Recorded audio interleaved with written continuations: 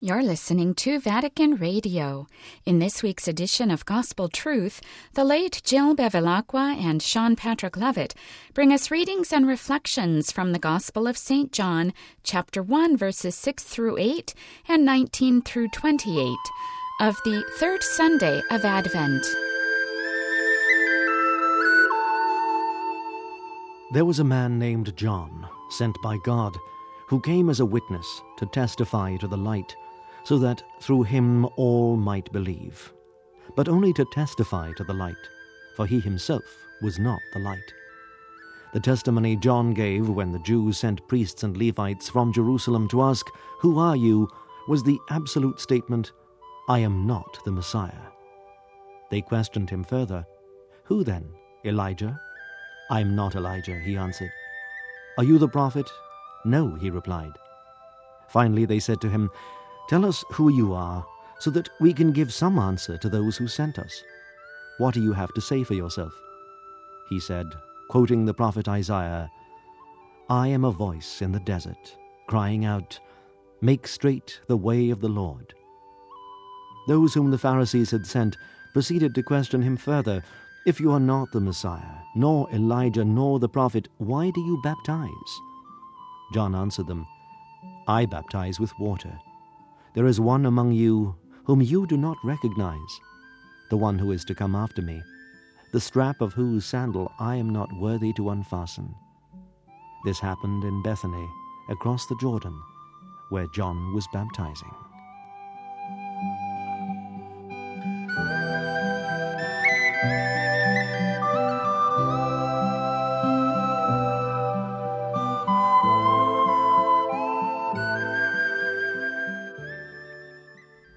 There was a man sent from God whose name was John.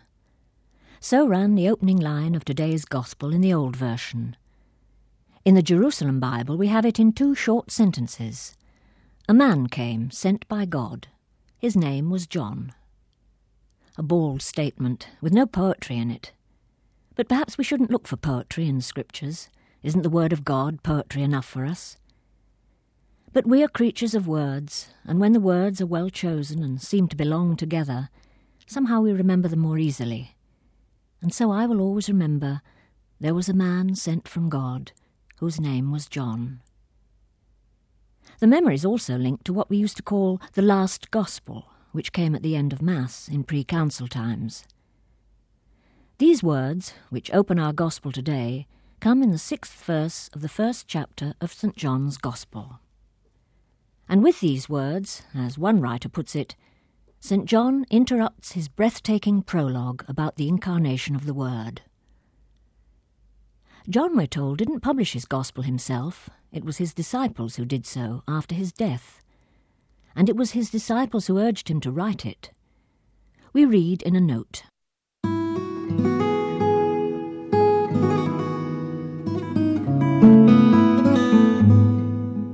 St. Jerome relates that when he was earnestly requested by the brethren to write the Gospel, he answered he would do it, if by ordering a common fast they would all put up their prayers together to the Almighty God, which being ended, replenished with the clearest and fullest revelation coming from heaven, he burst forth into that preface, "In the beginning was the Word," etc.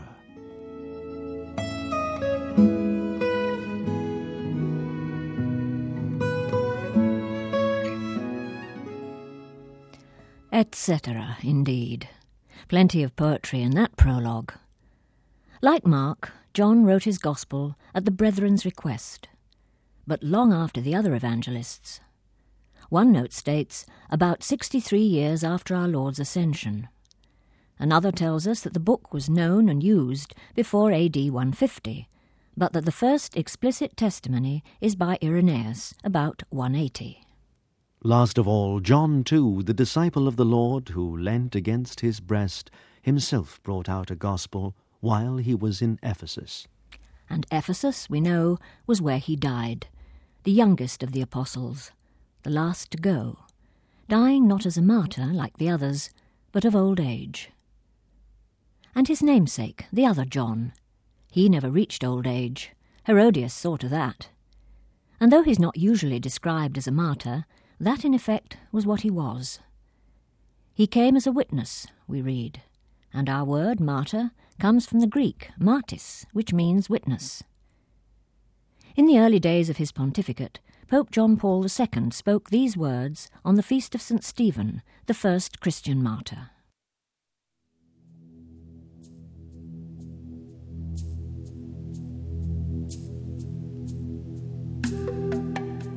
Martyrdom is a witness of faith in the Saviour of mankind. Jesus is the only Saviour. There are no others. The life of each Christian, consistent with his faith, is continually placed under the torment of many difficulties. He often becomes a martyr, sometimes even in the physical sense, and therefore he assumes the value of witness.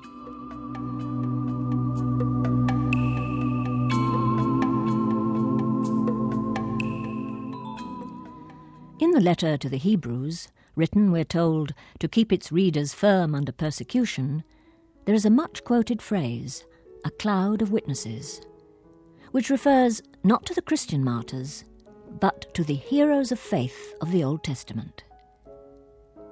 John the Baptist was not required to give his witness as a martyr until he had completed his mission as prophet. And a note reminds us that prophecy does not mean foretelling, though it can include that, but forthtelling, uttering the truth in the power of God. And originally we read, a martyr was someone who bears testimony. Only later it acquired the meaning of someone who bears witness to their faith with their blood. John certainly bore testimony. Twice we're told in the same sentence that he came to testify to the light. And the light is a constant theme in John the Evangelist. Christ, light of the world, light for the world. After the first paragraph here, which ends, "For he himself was not the light," today's Gospel leaves the prologue and jumps to verse 19, where the Baptist gives his testimony to the priests and Levites. But if we read on, the very next words in the prologue are these.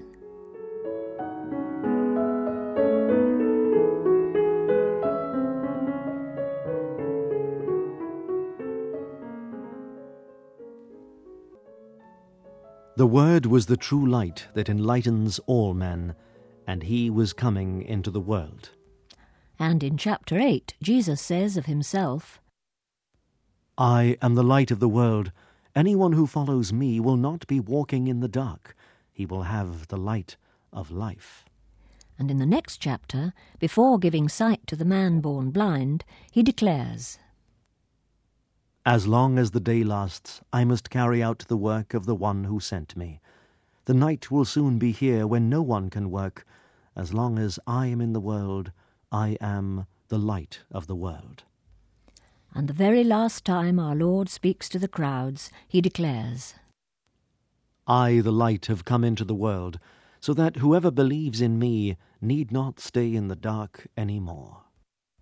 And a note in the illustrated Gospel reads, As this was the last discourse which Jesus gave to the crowds, St. John makes a special point of recording that he cried out.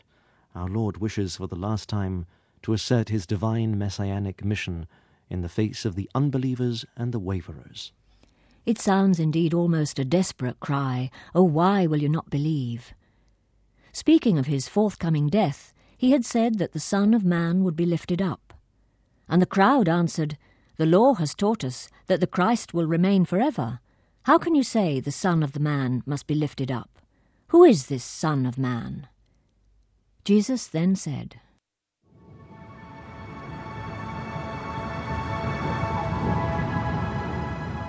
The light will be with you only a little longer now. Walk while you have the light, or the dark will overtake you. He who walks in the dark does not know where he is going. While you still have the light, believe in the light, and you will become children of light.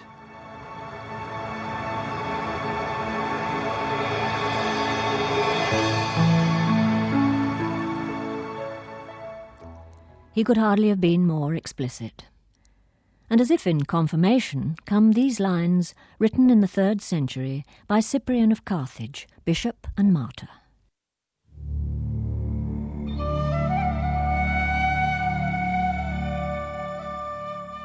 If Christ is the true sun and the true day, no hour should pass for the Christian without adoring his God. And so, we who are in Christ, that is, in the sun and true day, should spend the whole day in prayer. And when the sun draws nigh to its setting and night follows after, he who prays cannot fall into any evil. Even then, in the night, there is light for the sons of light. How can we be without light when the light shines in our hearts? When can we be without sun if Christ himself is our sun?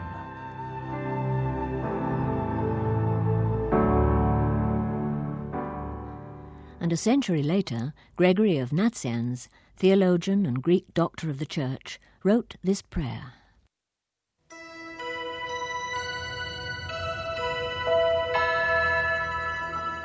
Christ, Word of God, Light of light without beginning, Help of the Spirit, we praise you. Threefold light of one undivided glory, we praise you. You have banished the darkness and created the light, and in this you have created all things. To matter you have given life, giving it the imprint of the face of the world and the traits of its beauty. You have illumined man's spirit with reason and wisdom. Your eternal light is reflected everywhere, so that in the light man might discover true beauty and all become luminous. You have lit up the heavens with variegated lights. The night and the day you have commanded to take turns in a rule of fraternal friendship. The first brings to an end the fatigue of the body, the other spurs us on to work as commanded. And we flee from the darkness to hasten towards that day which no sadness of the night can ever bring to an end. Give to my eyelids a light slumber, that my voice may not long remain silent. While created things watch to sing psalms with the angels, may my sleep be ever restful in your presence. May the night make me oblivious of the day's sins, and its oddities not beset my dreams.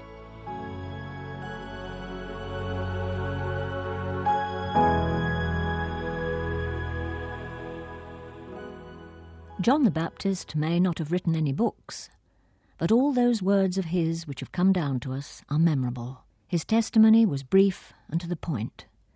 An absolute statement was his answer to the question, "Who are you?" He wasted no time on personal details.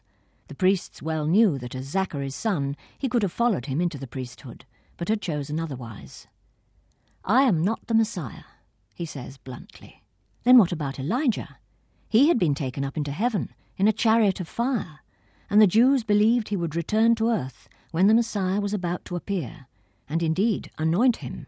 But no, not the Messiah, not Elijah. Both these would have a right to baptize. From Ezekiel they knew there was to be a cleansing with water in the power of God. I shall pour clean water over you, and you will be cleansed. I shall cleanse you of all your defilement and all your idols. I shall give you a new heart and put a new spirit in you. They tried one more possibility, the prophet, mentioned in Deuteronomy by Moses. Yahweh your God will raise up for you a prophet like myself, from among yourselves, from your own brothers. To him you must listen. Could this be the man? They had to know. But again the reply is in the negative. Well then, tell us who you are. We must take back an answer to those who sent us. What have you to say about yourself? Almost reluctantly, John finally describes himself as a voice, an instrument in other words. A voice in the desert, crying out, "Make straight the way of the Lord." As Isaiah prophesied, he says, to make sure they understand his meaning. No false modesty with John. He's not there for his own glory. He is a man sent by God, with a very definite mission. What was it Isaiah had said?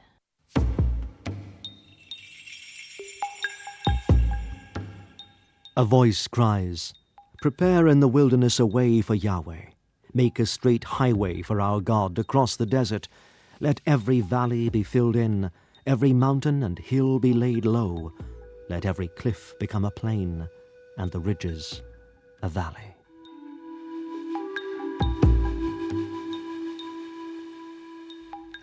Writes Piero Bargellini in his Story of the Gospels. The highway to be straightened referred to moral rectitude and a spiritual disposition towards the Lord. The hills to be laid low were those of pride. The valleys to be filled in were those of human weakness and of the meanness of every day. The straight highway meant honesty, guided by an irreproachable conscience. As for the desert, another writer comments that the banks of the Jordan to which John went down are called desert because they're more sparsely populated than the rest of Palestine, in that part of Judea between Jerusalem and the sacred river. As the ancient people went with Moses in the desert towards the promised land, so the new people go with John in the desert towards the new kingdom. John's questioners paid no heed to his reference to Isaiah. There were those among them sent by the Pharisees, and for them, if he was neither Messiah, nor Elijah, nor the prophet, why was he baptizing? And now John comes to the real point. He baptizes with water, he says, but there stands among you, unknown to you, the one who is coming after me, and I am not fit to undo his sandal strap. The day after this interrogation, John points out the Lamb of God that takes away the sin of the world. And he adds, "This is the one I spoke of, when I said, 'A man is coming after me, who ranks before me, because he existed before me.'" And on this occasion he explains why he came baptizing with water. It was to reveal him to Israel, he says. These words seem to have been spoken to John's disciples, but his declaration that he was not worthy even to unfasten the sandal strap of him who was to follow was a public admission of inferiority. Everyone in Palestine wore sandals, but to carry or unloose another person's sandals was considered a very lowly task.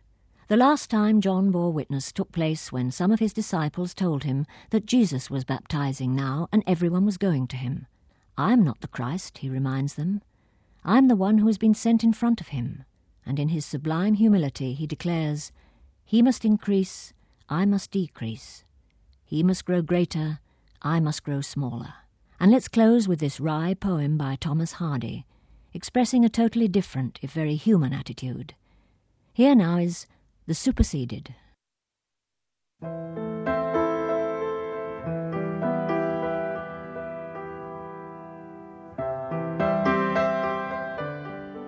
As newer comers crowd the fore, we drop behind. We who have laboured long and sore, times out of mind, and keen are yet, must not regret to drop behind. Yet there are some of us who grieve to go behind, staunch, strenuous souls who scarce believe their fires declined, and no none spares, remembers, cares who go behind. 'Tis not that we have unforetold the drop behind. We feel the new must oust the old in every kind, but yet we think, must we too drop behind? Thanks so much for joining us. I'm Catherine Smyberge.